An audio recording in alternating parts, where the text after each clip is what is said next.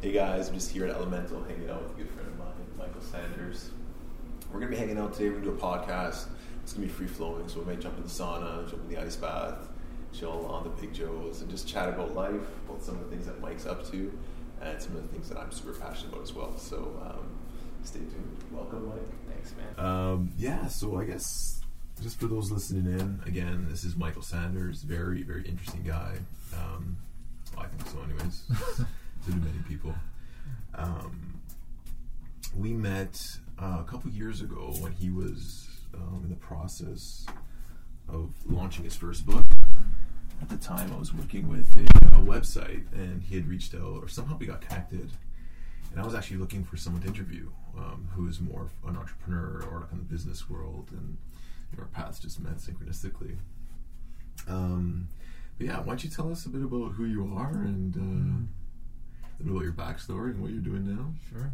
Yeah, that was actually 5 years ago. 5 years? That we met. Feels like a lifetime. I was at the time, I was writing I think I'd probably already written it, my book, Ayahuasca and Executive's Enlightenment. And I wanted to help get exposure for it, and then serendipitously you said you were looking to interview an entrepreneur who had familiarity with plant medicines, particularly ayahuasca, for your documentary, and Psyched Out, which ended up coming out. I mean, that was like 2019 or 2018 that it came out? We actually released it at the end of 2018. Yeah, it's just been on YouTube for free, so it's actually going to be listed on Gaia this month. Yeah, nice. Yeah. It's an amazing movie, by the way. And but my life really revolves around play. So I rather than perceiving anything as an obligation or something that I need to do, I recognize that everything we do is a choice. And just a simple analogy I like to make is with respect to taking out the trash. It's like I could perceive that as, I have to take out the trash. Or I could think of it as, I get to take out the garbage to enhance the vibe of my house. Mm-hmm. And then it becomes a playful experience, I find, because it's something I'm doing for enjoyment.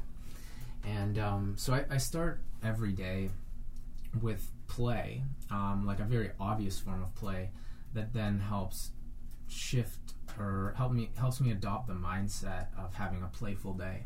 So I'll wake up and I meditate for a bit each morning, and then I'll play with movement.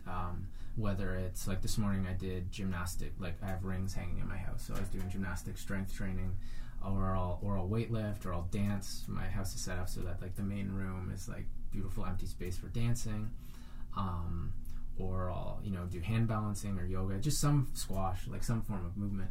And then I go into my office where I'm a co-founder and the chief storyteller of a company called Horizon Blockchain Games. So we're pioneering a new dimension of gaming that belongs to its players and creators, and our ethos is really about co-creating a reality that's open, inclusive, loving, fair, and transparent, where everyone's empowered to create, contribute, and affect positive growth. And how we're doing that is through a video game called Skyweaver, in which the game items, so it's a trading card game like Pokemon, if you're familiar with that, but a digital format, and the cards themselves are in fact cryptocurrencies. So this means that... So will they go up in value? They could potentially, yeah. Some of the items, some of the rarer cosmetic items. But it's really cool because you can play the game for free, and by being skilled at the game, you can win and unlock new cards that become your property. And you can sell these items, you can play with them, you can trade them. We supply a wallet as well, currently called Arcadium. Because like right now, gamers spend $32 billion a year in traditional video games on items like cards, swords, costumes, whatever. And they don't actually own any of those items. They pay for them, but they can't trade them, they can't sell them. A lot of games, if you try to even sell your account to somebody else, the game publisher will ban your account if they find out that you did that. So it's really like there's no ownership, and we just think that this model's antiquated. Like if you pay for something, you should own it. So we're enabling that. And so by playing a free-to-play game, you could actually not only just have a ton of fun playing it, but you could actually earn something of value that you could then use to you could, let's say, buy items in other games, or you could convert that into like Canadian dollars or whatever, or wherever you're from, and then pay for your rent or go on a trip or whatever, right? And that's kind of the first phase of it. But I think that new dimension is going to expand in ways that we're just beginning to imagine, and it's really exciting. Awesome. So how did you get into that kind of stuff? Like, you know, like when I met you, you were involved, I think, in a power company. You just left an advertising company, an advertising executive. Yeah, so what did that journey look like for you? And to, you know, you seem super happy now. You're doing something you're passionate about. I think from what I understand from you, it took you a while just trying to find out what you really wanted to do after you left the advertising agency. Yeah. You want to give us a backstory of like hitting that point of needing a change desperately in your life, and then finding plant medicine, making some other changes, dancing, playing, Yeah. So at the start of 2013, I was working as the vice president of an advertising agency. I was the co-founder of a startup in the gambling industry. Not even into gambling, but not that I have anything against it, but like I was just, you know, it seemed like a good business idea, but not really like true to my heart. And at that time I was training athletically and intensely about 14 times per week. I was trying to achieve a 1-arm handstand, a 1-arm chin-up, a 400-pound squat. I was trying to service my advertising clients. I was trying to build this startup. I was never resting, never relaxing, no yoga, no meditation. I didn't take a single day off for 20 consecutive months. And I just thought that if I ever felt tired, that was an indication that I wasn't working hard enough. Because if I had been working hard enough, then I would have the capacity to be able to handle the load that was making me tired. So me being tired was a sign of weakness, is how I perceived it back then. So was there like I guess now in retrospect, like that type of mentality and work habit, like, was that's like a product of like your youth or growing up, or like finding worth in like how did you get to that point? Was there something that was driving you? I think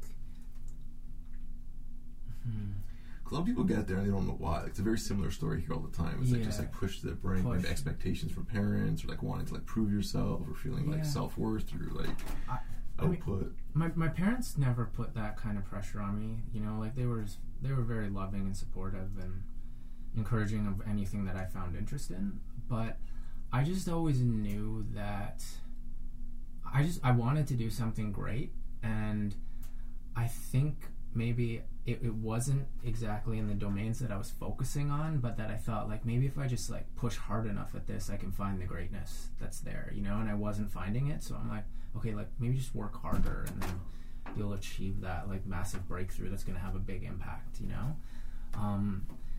And yeah, I think kind of my soul was yearning for something else and something more, but I wasn't quiet enough to listen to it. So I just thought like just power harder in the same direction.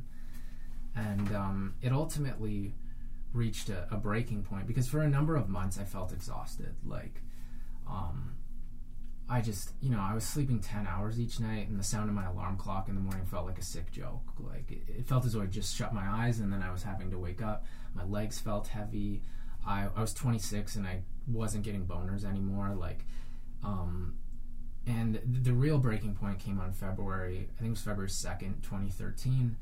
I was making love with a beautiful woman that I had wanted to have that experience with for a while, and I couldn't get a boner. And I was like, this is fucked. I'm 26, you know?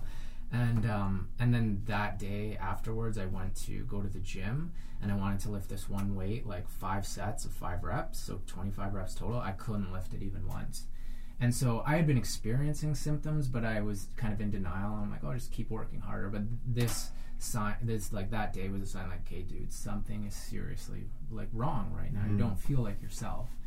And I actually resolved at that moment. I'm like, I'm going to put a bullet in my brain if I can't figure out how to feel like myself again with it. And then I gave myself a 2-year timeline. I'm like, you have 2 years to figure this out, you know? And so the next day I went and consulted with this guy named Lovedeep, a natural health practitioner, and he got me to focus on play. Like, that was the big thing. He's like, Michael, he's like, okay, clearly you love movement. Like, you're doing all this stuff like 14 times per week. He's like, but he's like, are you ever playing? He's like, why did you get into it in the first place? I'm like, because it's a lot of fun, and it's fun to move your body, you know? And he's like, okay. He's like, well, let's like focus on play. So rather than being so goal-oriented, try things that don't have a goal, and also like scale back how much you work out to like 5 days a week instead of 14. And so, you know, that's when I started paying more attention to dancing and things like rock climbing, and just like doing it for the sake of enjoyment rather than needing to achieve something in particular. And then I developed a daily meditation practice, and within about the span of 4 months, I started feeling like myself again, because he really encouraged me. He's like, you don't need to figure it all out today. Just start heading in the right direction, and as long as tomorrow you feel a little bit better than today, then like you're already healed, you know, you're on that trajectory. So yeah, within a few months, felt good again. It was tough, but like I knew where I was going. And then I ended up at Burning Man for the first time, which just, you know, changed my life forever. I've been there 5 times now since. And but then after returning from Burning Man is when I went down to the Peruvian Amazon and drank ayahuasca, which that shattered my previous paradigm of reality and showed me something so far beyond my wildest imagination that now informs my entire way of being, and is ultimately the reason why you and I met as well. Yeah, it's interesting once you see like all the connections that certain things sort of make in your life, and you can you know, like bring them back to like some very specific points. Like this place is one of them for me. Like the whole process of opening Elemental was like so arduous. There's so many times I doubted myself. There's so many times where it's like I may never make money here, but that wasn't the intention. The intention was to create a space that I loved working in every day, that I can help people and make it sustainable, so I can create an income to support the place and support myself, and then like have a community around it. It wasn't like to get super rich or like maximize profits. Open 100 of them. Who knows? Maybe one day we'll open more, but we're thinking about it right now, actually. But when I look at all the things that came out of this place, like other opportunities, like teaching opportunities, networking opportunities, like just meeting like cool people that have come through here, it's like it's paid itself 1,000,000 times over, right? Of course, man. And ayahuasca is another one for me. Like doing ayahuasca, creating that sort of thread where it opens you up to meet other people, like in that space that can sort of have a different understanding of what that's like, and just so many things. Like for us, like that was one of them, right? And I guess around that question is, what was your experience with psychedelics before you had done ayahuasca, and then how was ayahuasca different and changing? Yeah, it was. I mean, so I started experimenting with psychedelics when I was 14 years old with marijuana. But you know, I didn't classify it as a psychedelic. I guess the first like psychedelic, at least how I perceived it back then, was when I was 16 and I ate magic mushrooms, and that was one of the defining moments of my life. It showed me the interconnectedness of all things, and I was in a horse pasture, and I like pressed my forehead to the forehead of a horse, and we connected third eyes. I didn't know that terminology back then, but I just felt that we were one, and we were communicating, and we were synced with the stars and the clouds and the trees and the grass, and that was it was magical. And then I had a number of experiences with mushrooms and LSD and MDMA, and all of them were incredibly enriching. Like oftentimes they were my favorite experiences, you know, like true presence and that interconnection. But none of them, I never did any of them in like a ceremonial context. They were all a bit more recreational.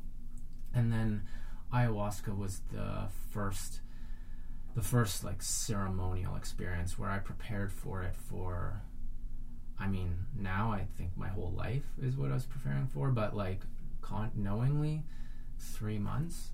And I was kind of like setting the intention for 3 months, like entering into the ayahuasca diet, not for the 3 months, but like for 2 or 3 weeks beforehand, but just knowing I was going there, and you know, meditating with the expectation of I am going down here, and everything leading into it. And then that intention and commitment and respect to the plant medicine really yielded wonderful results.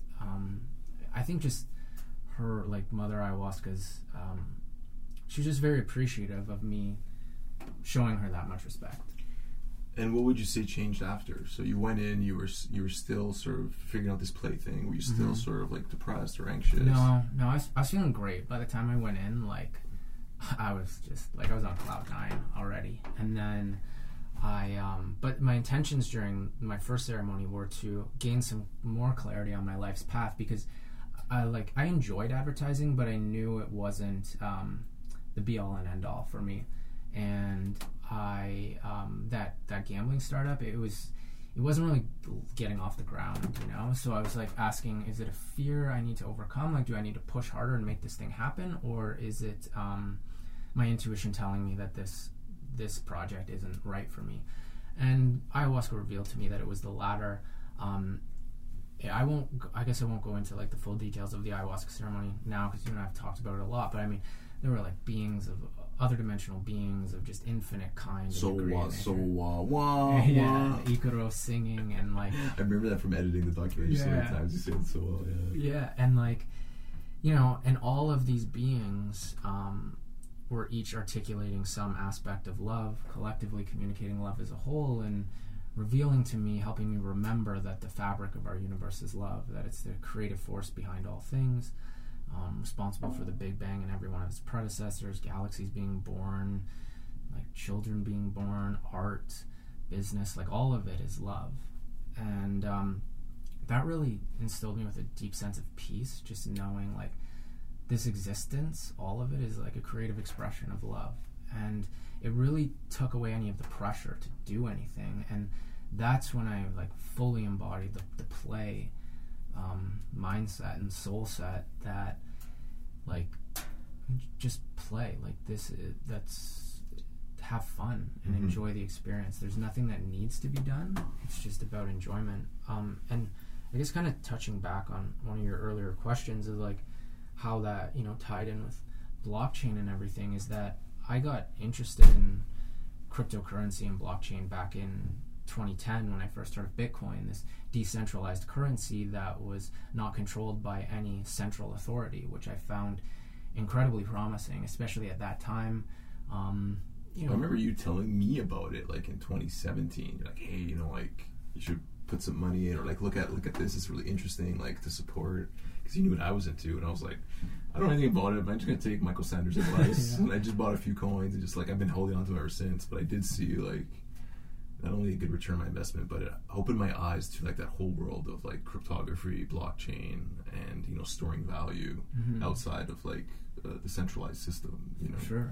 And it goes even further, I think, with like the Ethereum blockchain, is that it's programmatic, and you can create other applications rather than just a currency.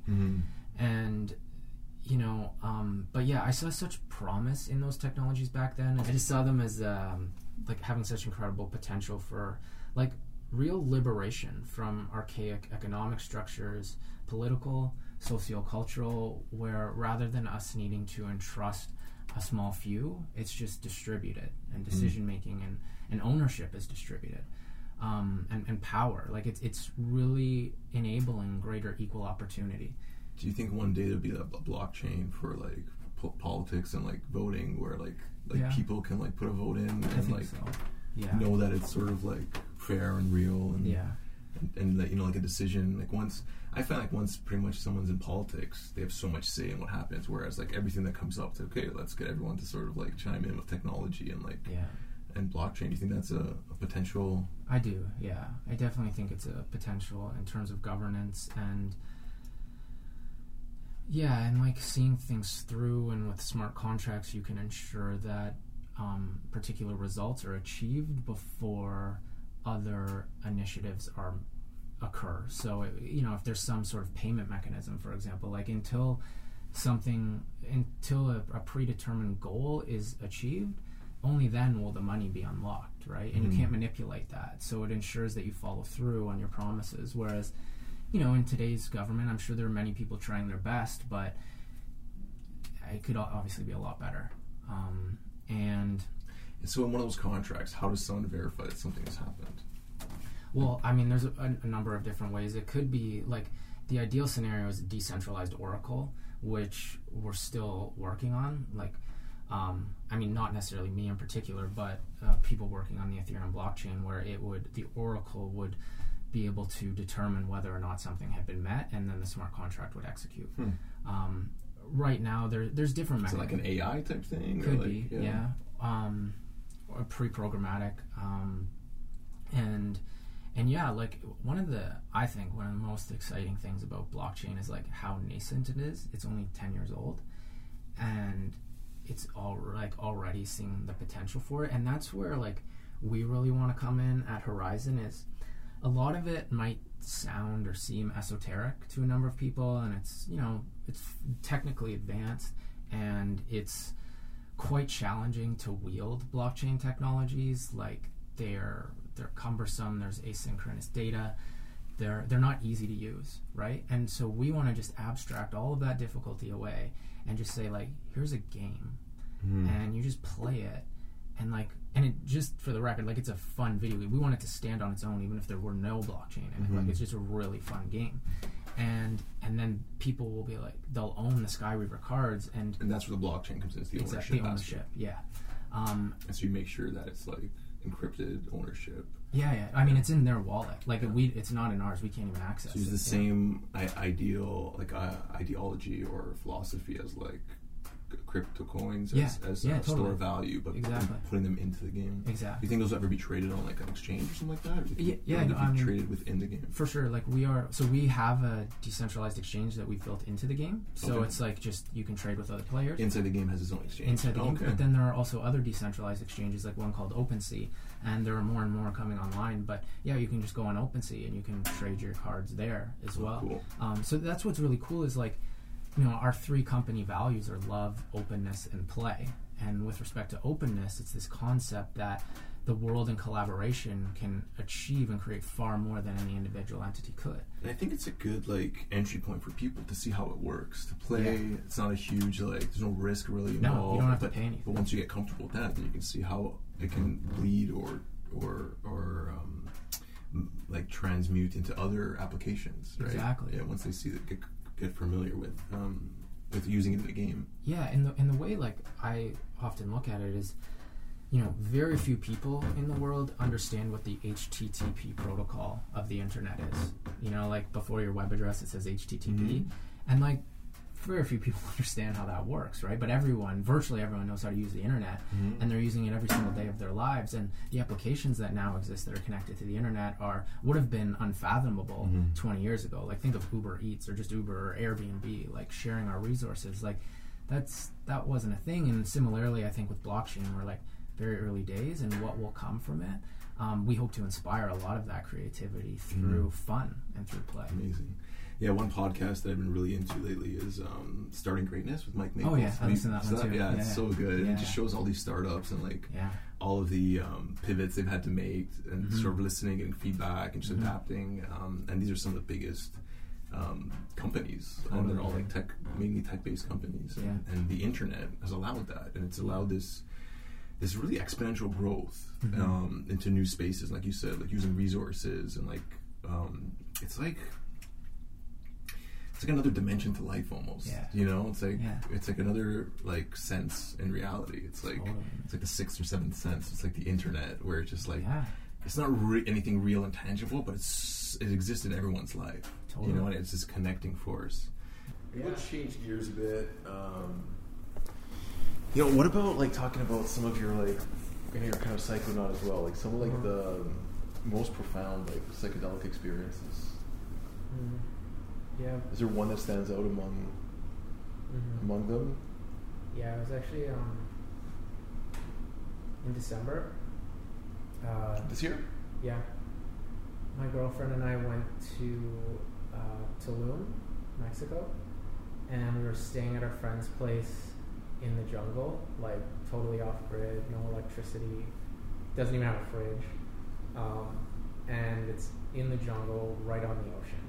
So like the ocean's just like lapping in, and this beautiful deck. Like it's essentially a hut with like concrete floors, so it's like a permanent fixture, but thatch roofing. And there were a number of our friends there, maybe like 8 in total. And I think the first day we arrived, we went on this LSD journey, and my girlfriend and I.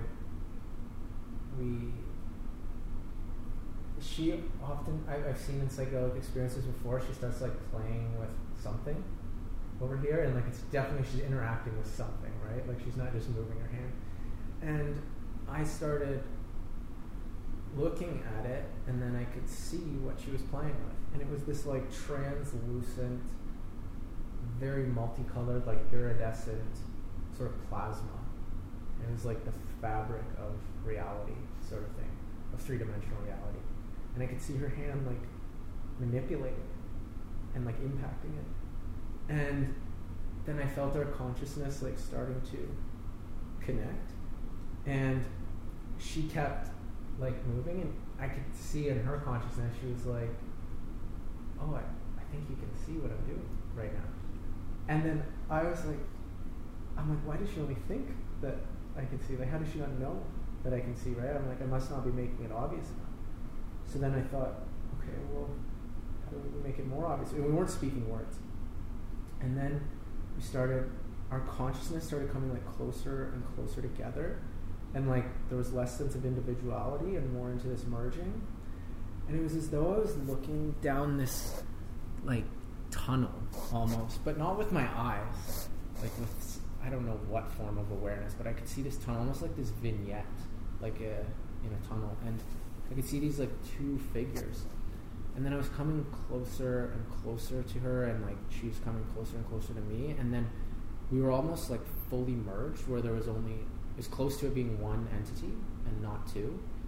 And then I just had this realization, if I go any further, that might be it.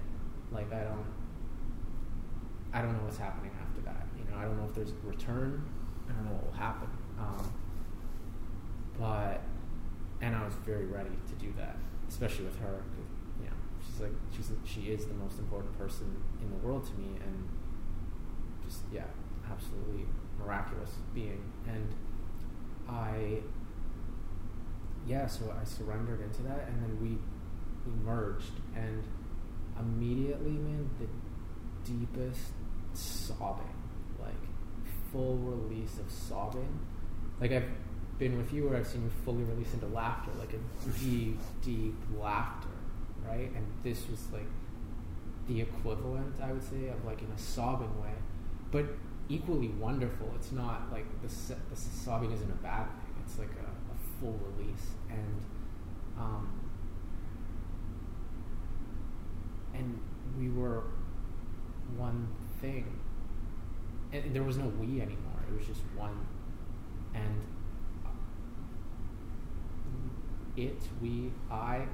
I'll use these terms interchangeably, but just had this realization of being so deeply humbled that I had ever thought I had known anything prior to this. You know, any notion I thought I had of something. It's so interesting. Like, people think the more you do psychedelics, you get answers. I just think you get more questions. It's like, you know less and less. And like, it's like, okay, wow. Like, my beliefs before were so limiting. Just to think that I could answer a question, like an existential question. It's just like, no, like, I know nothing about anything. So it was really humbling, and that's where like a lot of the tears were. And then, dude, it's crazy. There's one, like, I'll just, for the sake of conversation, I'll call it a head. And I could see, like, it was like both of us were in this head, this dome. And we could see out in all directions, but we could also see inwards in all directions. And I could see through her eyes, and she could see through my eyes, and then I could see through my own, and she could see through her own. And it was as though we were like the consciousness that was controlling this vehicle of some sort. And also, just for the in the physical space, like what we were doing going into it is we were coming closer and closer. Like our faces were like this far apart. But I mean, I'm convinced that if someone else were to have walked into the room, our physical heads were like in the same place at the same time. And like it seems impossible in the third dimension, but I also think that's probably why no one walked in, is that it was like beyond space and time. And did I ever tell you that I dream about you guys in a room where you guys were like sitting and like you guys were like I told you that, right? Yeah, you did, man. And and when we do that a lot, we just like look at each other for a long time. Sometimes one time was 8 hours straight. But I've never really hung out with you guys in that context, like to know that. No, I know. Yeah, you just told me you had the dream, and I was laughing. I'm like, yeah, we do that all the time. And but yeah, in that space, man. And then it was very interesting because the consciousness, like, all was going through these contemplations of like life and death. And then any question that arose, it was like immediately absorbed into the all. It was like, yep, that's part of it. Like, yep, that's part of it. Like, what about death? Like, what about this? And it was like, yep, that's part of the all. Like, yep. And there was like nothing bad or good. It was just all part of it. And it was interesting though, like when we would contemplate the death of ourselves or one another, the faces that we could see from this, they would immediately, like, they'd frown. Like, wow. The physical faces. And then when we'd think like, but it's okay because nothing ever ends. It just changes form, and like you're always together. It's all one anyway. And then the faces would smile, and it was almost like marionettes, like controlling these things. And we were both merged in this space together. And it wasn't just us either, though. It wasn't just two people. It was like the all consciousness experiencing it for everyone, and that was. And then. Do you think LSD is more prone to these types of journeys where you can really explore consciousness more, I guess, actively, rather than like feel like ayahuasca? Mm-hmm. Well, I guess more ayahuasca now for me because I have a lot more experience. This is less of me getting taken for a ride where I can interact with it a little bit more. Mm-hmm. Like, do you think there's any difference there as far as like the experience itself and like navigating? Do you understand the question? Yeah, I do. I think. Well, yeah, just as an example, like with 5-MeO might be the easiest to compare it to, where it kind of feels like you're just taken for a ride. Or you're taken to no ride. Or like NDMT, right? Like you're just taken on this ride through the infinite cosmos, all these other dimensions. Shit, yeah. And then and LSD, it onsets more slowly, that's for sure, right? Like, I guess I've always found... like on this journey here, like, dose that you took, roughly? Yeah. It was like 1.3 tab. Like it was probably... A tab's like what, 120 micrograms? Something like that. So it's probably like 150 micrograms. Okay, so it's not super crazy, but no. It's... And like I've done a lot more in the past. That's the thing, like I never have found psychedelics to be dose dependent. Yeah. I always see it as an invitation, and then you're set and set. Yeah, like I think there's a certain amount you need to get past right. that like threshold, but then after that, it's like 150 can be more profound than like a 300, depending on the setting, where you at, what energy is like flowing through you, the space you're in. Yeah, exactly. And then afterwards, my girlfriend gave me just like literally the most special physical gift I've ever been given, and I guess I'm just being sensitive to saying her name and the details of the gift, since this will be public and I don't want to implicate, so I won't go into that. But it was just like really special because it was like this merging, and then she gave me something that just like on the deepest level showed me how much she knows me, even though I already knew she like that, but it was just like such a beautiful expression and so sweet. And but yeah, it was like being in the oneness of all with someone, right? Because I've had the experience where like on my own, fully surrendered with God or with one or with all, but then this was like finding that by merging with another human. It's interesting because that opens a whole other dimension of awareness that is possible, because sometimes in these trips you're like, is it just me? Right. Am I just like hallucinating? Yeah. Like it feels like I'm having this immersive experience and connecting with like all that is. But when you do it with another, it's like, okay, wow, we can both tap into this. So it makes it a lot more like real. Definitely. In a sense. Real is a good word for it. But yeah, that's super interesting. What about like bad trips? Have you ever had like a really like terrifying trip? I don't like the word bad trips. I think they're all good. Yeah. Like they all have lessons and learnings in it. For sure.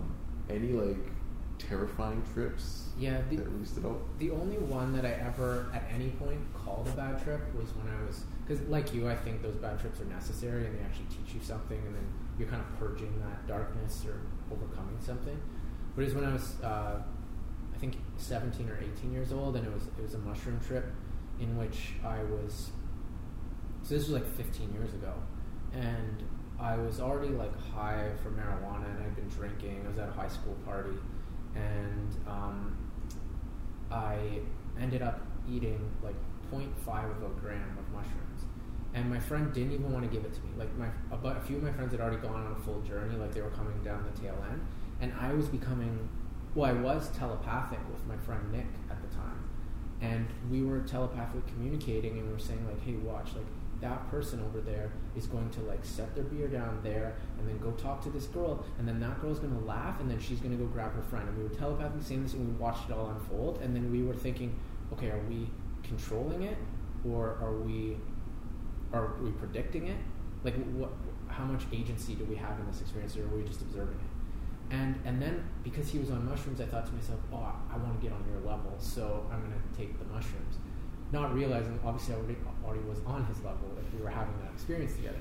So then I took this, my friend Greg was like, I don't want to give this to you, I think it's a bad idea. And I was like, dude, just give me like half, you have a whole bunch, like what's the problem? You know, I'm like, I'll pay you for it if you want. He's like, it's not about that, man. And he didn't even know why he was resistant, you know. He told me after the fact, he's like, I just had this bad feeling, you know. And then so eventually I convinced him to give me this half gram, which is like, for those who haven't done it, for a lot of people it seemed like a negligible amount, you know, or especially if it's your first time. Like some people will microdose with that or less now because they have an awareness with it, but it certainly wouldn't be typically considered like a psychedelic experience. And I ate it, and then next thing I knew, I was being dropped off in my driveway at home when I lived at my parents' house back then. And I don't remember the drive home, but I was in my driveway, and I looked at my house, which like I grew up loving, but in that moment, this voice just entered my awareness saying, "Do not walk into that burning inferno." And I was like, okay, but where else am I going to go? It's like 2 a.m, you know, and so I knew I was going into it. Like I knew I'm going to enter this inferno. It's pretty fucked, you know, pretty ominous, and I walk in, and then I just felt this voice saying, "Do not look at the mirror."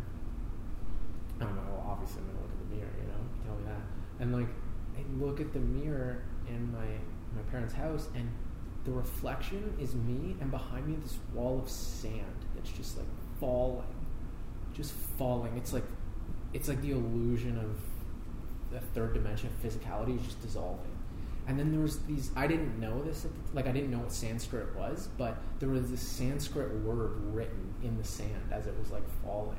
And then I would like turn to look, and I would just see the door, because like that's what it was there. But then I'd look in the mirror, and I could see that. And I was like, fuck. And then, I mean, what ended up happening is I kind of started feeling like very afraid, very anxious, and then realizing that I was the sole existing being in the universe, and that all things were a figment of my imagination. And then I was like, fuck, I don't want that to be true, so I went to go wake up my mom. And I knew where she would be. I'm like, oh, I know she's going to be on the couch, and she's going to be asleep, because I started having this more omnipresent form of awareness that was more than just Michael's physical awareness. And so I could see where she was. So I walk in, and I go to wake her up, and I can't wake her up. So I think like, oh, now that I know my mom is just a manifestation of what my imagination thinks a mom should be, I can no longer enliven her because the illusion is over.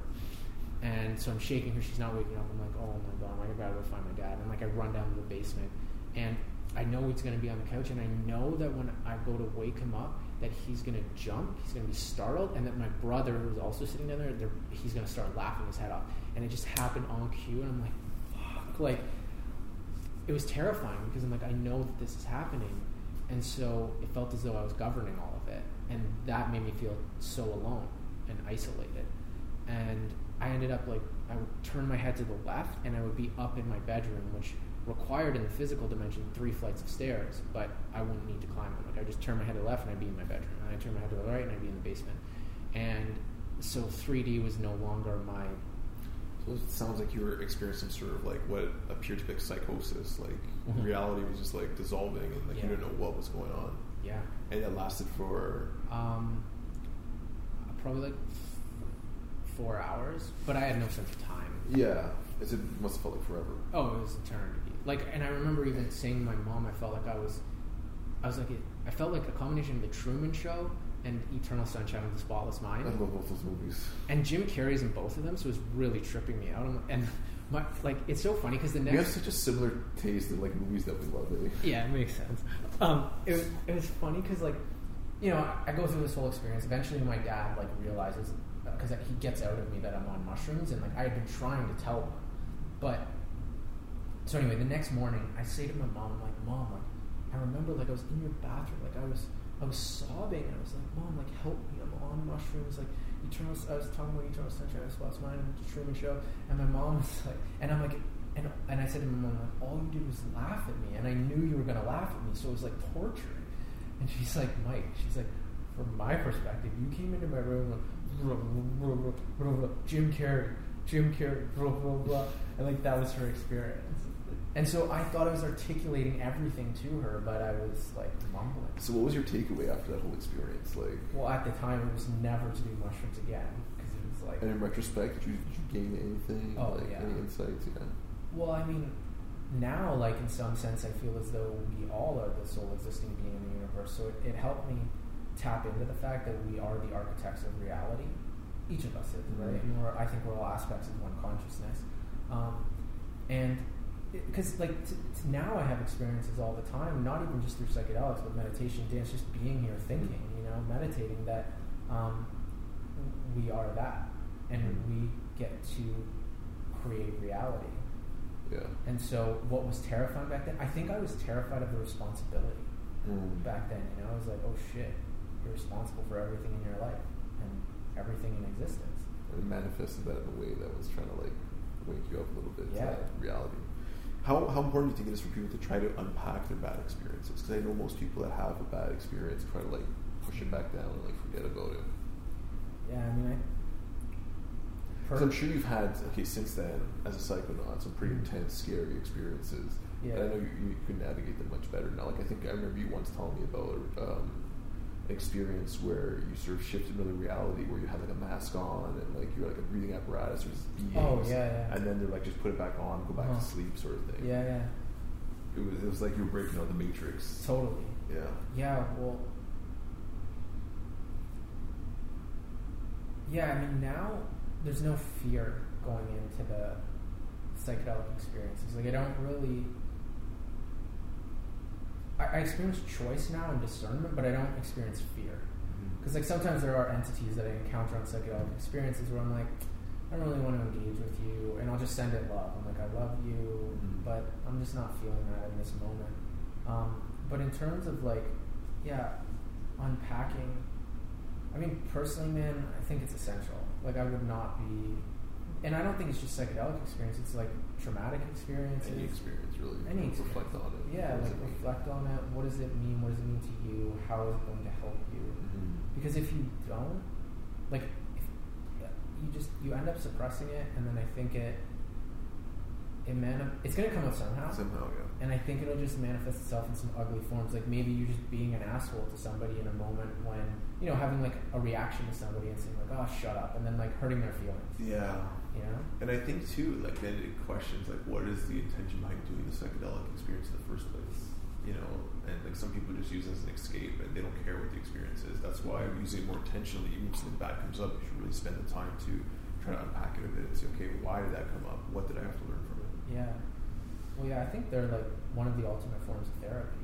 Oh yeah, that's without a doubt. And I think, what I think is important too is the way it's gaining such popularity now is that most people don't have an integration practice. They just hear that it's good, and people get relief or answers from just a psychedelic. But I think without proper support network, people you can talk to, or professionals, or people that maybe not people, but maybe more of an integration practice of your own, where you can meditate and spend time to reflect on it. They're not as powerful as they would be in conjunction with a routine, ritual, and integration.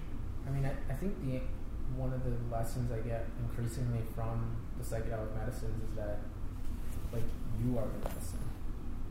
Absolutely. It's not that substance. Well, that's what I tell everyone.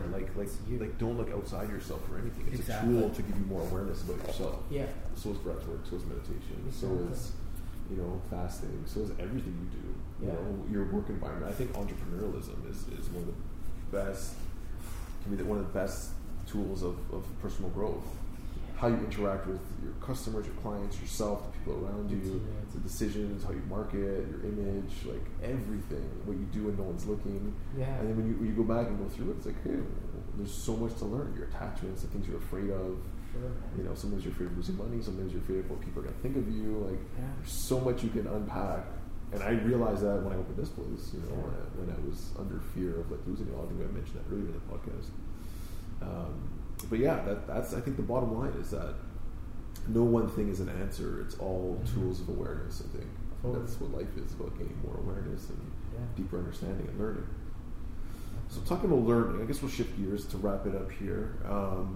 What do you want to learn about? Like, what's next on Michael Sanders' radar? Is there anything you're curious about exploring? Whether it's learning something new or a new adventure, or what's on your radar for the next 12 months? Yeah, man. Well, I mean, it pretty much all revolves around Horizon, like my company, and my personal relationships, mainly with my girlfriend and then with friends, you know, and myself, of course. And with Horizon, it's exploring this new dimension of reality that we're co-creating and how it will unfold. Because I'm so excited to see the applications and how we can help one another and help humanity and hopefully help the earth as well through these experiences. And I don't know exactly how it'll unfold, but what we want to do is show people that it can be fun. And these like esoteric concepts, complex ideas, they can be really enjoyable and beneficial. And so, yeah, as I mentioned, I don't think it's not just gaming, this new dimension. Like, it's a new dimension that's going to include commerce and relationships and exploration. Well, we were talking about this earlier off the camera, that this new online thing is actually, you know, entering the matrix, where people can buy stuff online, create avatars, and eventually we're going to have virtual reality, and then eventually there's probably going to be a chip or a plug-in that goes into the back of our head, almost like the Matrix, where we're like in it, feeling and living it, which then what we talked about was makes us more believe that we're already in it right now. Yeah. And we should be creating another level of it, like Inception, like the movie Inception. Or like Russian dolls that are stacked inside of them, and then we create another layer. And I think that's like a really cool aspect of this, what I like, because I consider three-dimensional experience on planet Earth like the most wonderful video game that exists, you know? And then I think it's like there's playing the game, kind of, and then there's creating a game that then goes beyond the game, right? And that's what I think the consciousness does, like layers and layers.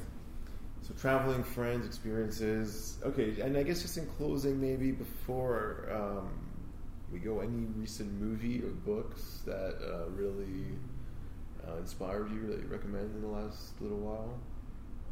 I actually recently watched this documentary about Taylor Swift, which I loved. I didn't know anything about her. Like, obviously I'd heard the name, but to my knowledge I'd never heard one of her songs. I'm sure I had somewhere, but I didn't know what they were. And she was just like a really inspiring and like down-to-earth human who's on this like massive stage in terms of fame, like how many people know her, and just kind of like the journey of her life and revealing the insecurities that she deals with, which, you know, I'm acutely aware of the fact that every human has issues, you know, so like I would have never thought that she's living a perfect life, that contemplation wouldn't have entered my awareness, but I love the way she's putting it out there, you know?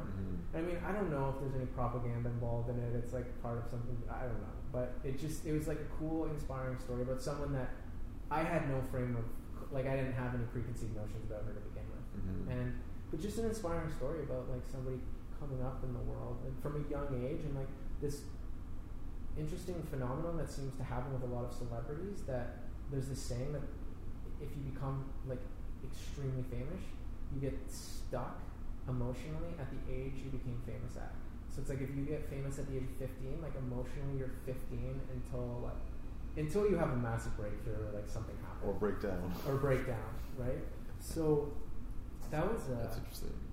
Yeah, it's funny. I did not think that like someone asked me after this conversation, like, what's an inspiring documentary? It's one about Taylor Swift, but that's just what's at the top of my mind. Cool. That was really good, and I'm reading about Steve Jobs right now, his book, and he's like a very polarizing figure for many, but it's cool to see like someone executing a vision, and then also learning about maybe how you would go about it differently, but also seeing like the massive impact he had on the world, and just he was just like a really fascinating individual. I think like I love the fact how transparent you are, because some people would feel maybe embarrassed, not the right word, but like not want to share like, I watched a Taylor Swift documentary or like Steve Jobs. Yeah. But I think what's important is that like you can learn from every single human being on the planet, and it doesn't mean that you want to be like them or like their number one fan. Mm-hmm. Like I always reference this documentary that I watched on Donald Trump, which changed my life. Nice. And it wasn't like that I love Donald Trump or I hate Donald Trump. I'm pretty neutral towards Donald Trump. I think he said some pretty interesting things. I think we have a lot to learn from him. I think he's doing some things that are good, some things that are bad. I think like I don't even know how much of what he does is like staged and on purpose. I have no idea. But the one thing that stood out the most was I realized that no matter what was happening in his life, he had this like laser focus on like sticking with the vision. So like things are falling down, the 90s, the Trump thing, and people would ask him, he's like, no, it's going to be super successful. Like I really believe in what we're doing, and it's going to be a great success. And he would never waver. He would never say, oh, times are tough, or like the way he would talk and the way he would sort of execute like where he was going, he always stuck with it. All the way to becoming president. And I was like, wow, like there's something there. Like if I can use that same focus and determination on things that are like important to me, like what I'm trying to create here, it's like, wow, what a lesson. That was one of the turning points when like this place sort of shifted. It was like me watching a Donald Trump documentary, and like people in consciousness, you know, that are into like consciousness and awareness, spirituality. Like most of them have very negative things to say about Donald Trump. So when I bring that up, they're like, "What the fuck?" Like they're shocked. But I'm like, I'm not saying I love Donald Trump. I learned something from him. Definitely. You know, and you can learn something from every single person. So thank you for sharing that. You know, I'm going to go watch the Taylor Swift documentary now, and I've been wanting to read more about Steve Jobs because I find him also super interesting. Yeah. Well, think about the influence he's had on this world. Like how many people are walking around with an Apple product of one form or another. Changed the whole world forever. How did he do? Or how did they do that? The world will never be the same. He's one guy that definitely changed the world in a way that will never be the same. Yeah. And I think a positive way. Yeah, me too. Obviously, there's pros and cons to everything, right? But overall, I think he did something incredible and wonderful. Last question: any apps or like gadgets or technology that you use to like optimize your time, your life, your functionality? Well, I mean, Skyweaver, the game. In terms of, I guess, like, honestly, do not disturb like it. on my phone is a big one. Like, I think having your phone on silent and on do not disturb. So that's like when it's time to shut it off, it's off. Like, don't bother me. Yeah, and like during the day when I'm focused on a particular task, to not get interrupted by something that isn't the task that I'm working on. And that's, you know, it's used at different times. You read Deep Work by Cal Newport? No. Okay. It's a book all about that. It's really good. Okay, cool. Yeah. Just because, like, you know, context switching there's a huge load that it takes on us. The book talks all about like going deep and going shallow. You spread yourself to all these things, you cannot like really get that depth of focus into something. I mean, there's some things like I'll know if I'm doing, just like as an example, doing budgeting planning, for example. It takes me like 30 minutes of just kind of like looking at the screen and like looking at the information before I do anything. Like do anything. And they talk about because I'm just like processing. I can't remember the exact word they use, but it's like there's like this integration period between tasks where your mind is still halfway in the other, and it's like you have to like there's a residue of like thought residue of like what you were thinking about. So imagine like you're trying to work on something in Facebook, and then this phone call, and then that like there's a residue from everywhere. It's just like how much focus do you have? Exactly. So that's a really good one, and it's simple. It's really simple. So yeah, thank you for sharing that. A couple more I really like for Teams, for example. I like Notion. It's like a Trello or like a... No, it's kind of like a wiki. It's like a collective wiki that you can organize very well into different channels, and everyone can collaborate on it together. So it's like a great central warehouse for all of a company's information, so that you can know anything about it. And then like I use a sauna for like tasks and time management, which I think is quite similar to Trello, at least conceptually. And then like Discord for communication. Discord is it's kind of like the gaming world's equivalent of Slack. Okay. But I think a lot of businesses are starting to go. I think Discord's better than Slack. Like it just is, and I think Discord will be like kind of what everybody ends up using, I imagine. So yeah, those tools as well. And are you active on social media websites? If you want to get a hold of you, check out your book. Yeah, just go to michaelsanders.co, and then that has links to everything else. Blogs, yeah. Really interesting guy. Check him out. Love this guy. Became good friends. Probably been friends in past lives. Definitely. Probably be friends forever. Yeah. So check him out. He's a really good guy. And stay tuned for Skyweaver. Is there a launch date yet? You mentioned open beta. Yeah, open beta will be later this year. Not going to give a date, but just skyweaver.net. Yeah, so your name on the waiting list or newsletter or whatever. Yeah, there's a waiting list to play. There's a private beta right now, so you can be one of the testers. It's a long waiting list, but like you definitely will get in at some point. And yeah, cool. Check that out. Thanks for tuning in, guys. Subscribe, like, follow, share if you feel called to. If anything resonated in this podcast, anything we talked about, said, or did, look into it more. It means there's probably something there for you. It could have just been a spark of curiosity, a feeling in your heart. Maybe one of Michael's experiences that he shared in psychedelics. Who knows? But if you do, we're not promoting the use of psychedelics in any way. They're still legal in most countries, so err with caution. Go to a place like if you want to do ayahuasca, somewhere where it's legal. Psilocybin, or you can go to Jamaica. It's on TV and all these amazing TV shows that are talking about it. But do your research. Make sure it's safe for you. Do your due diligence. Don't listen to us. Some crazy psychonauts over here. But love you guys. Thank you for listening. Thank you, Thanks, Michael. everyone. And Thanks, talk soon. Peace.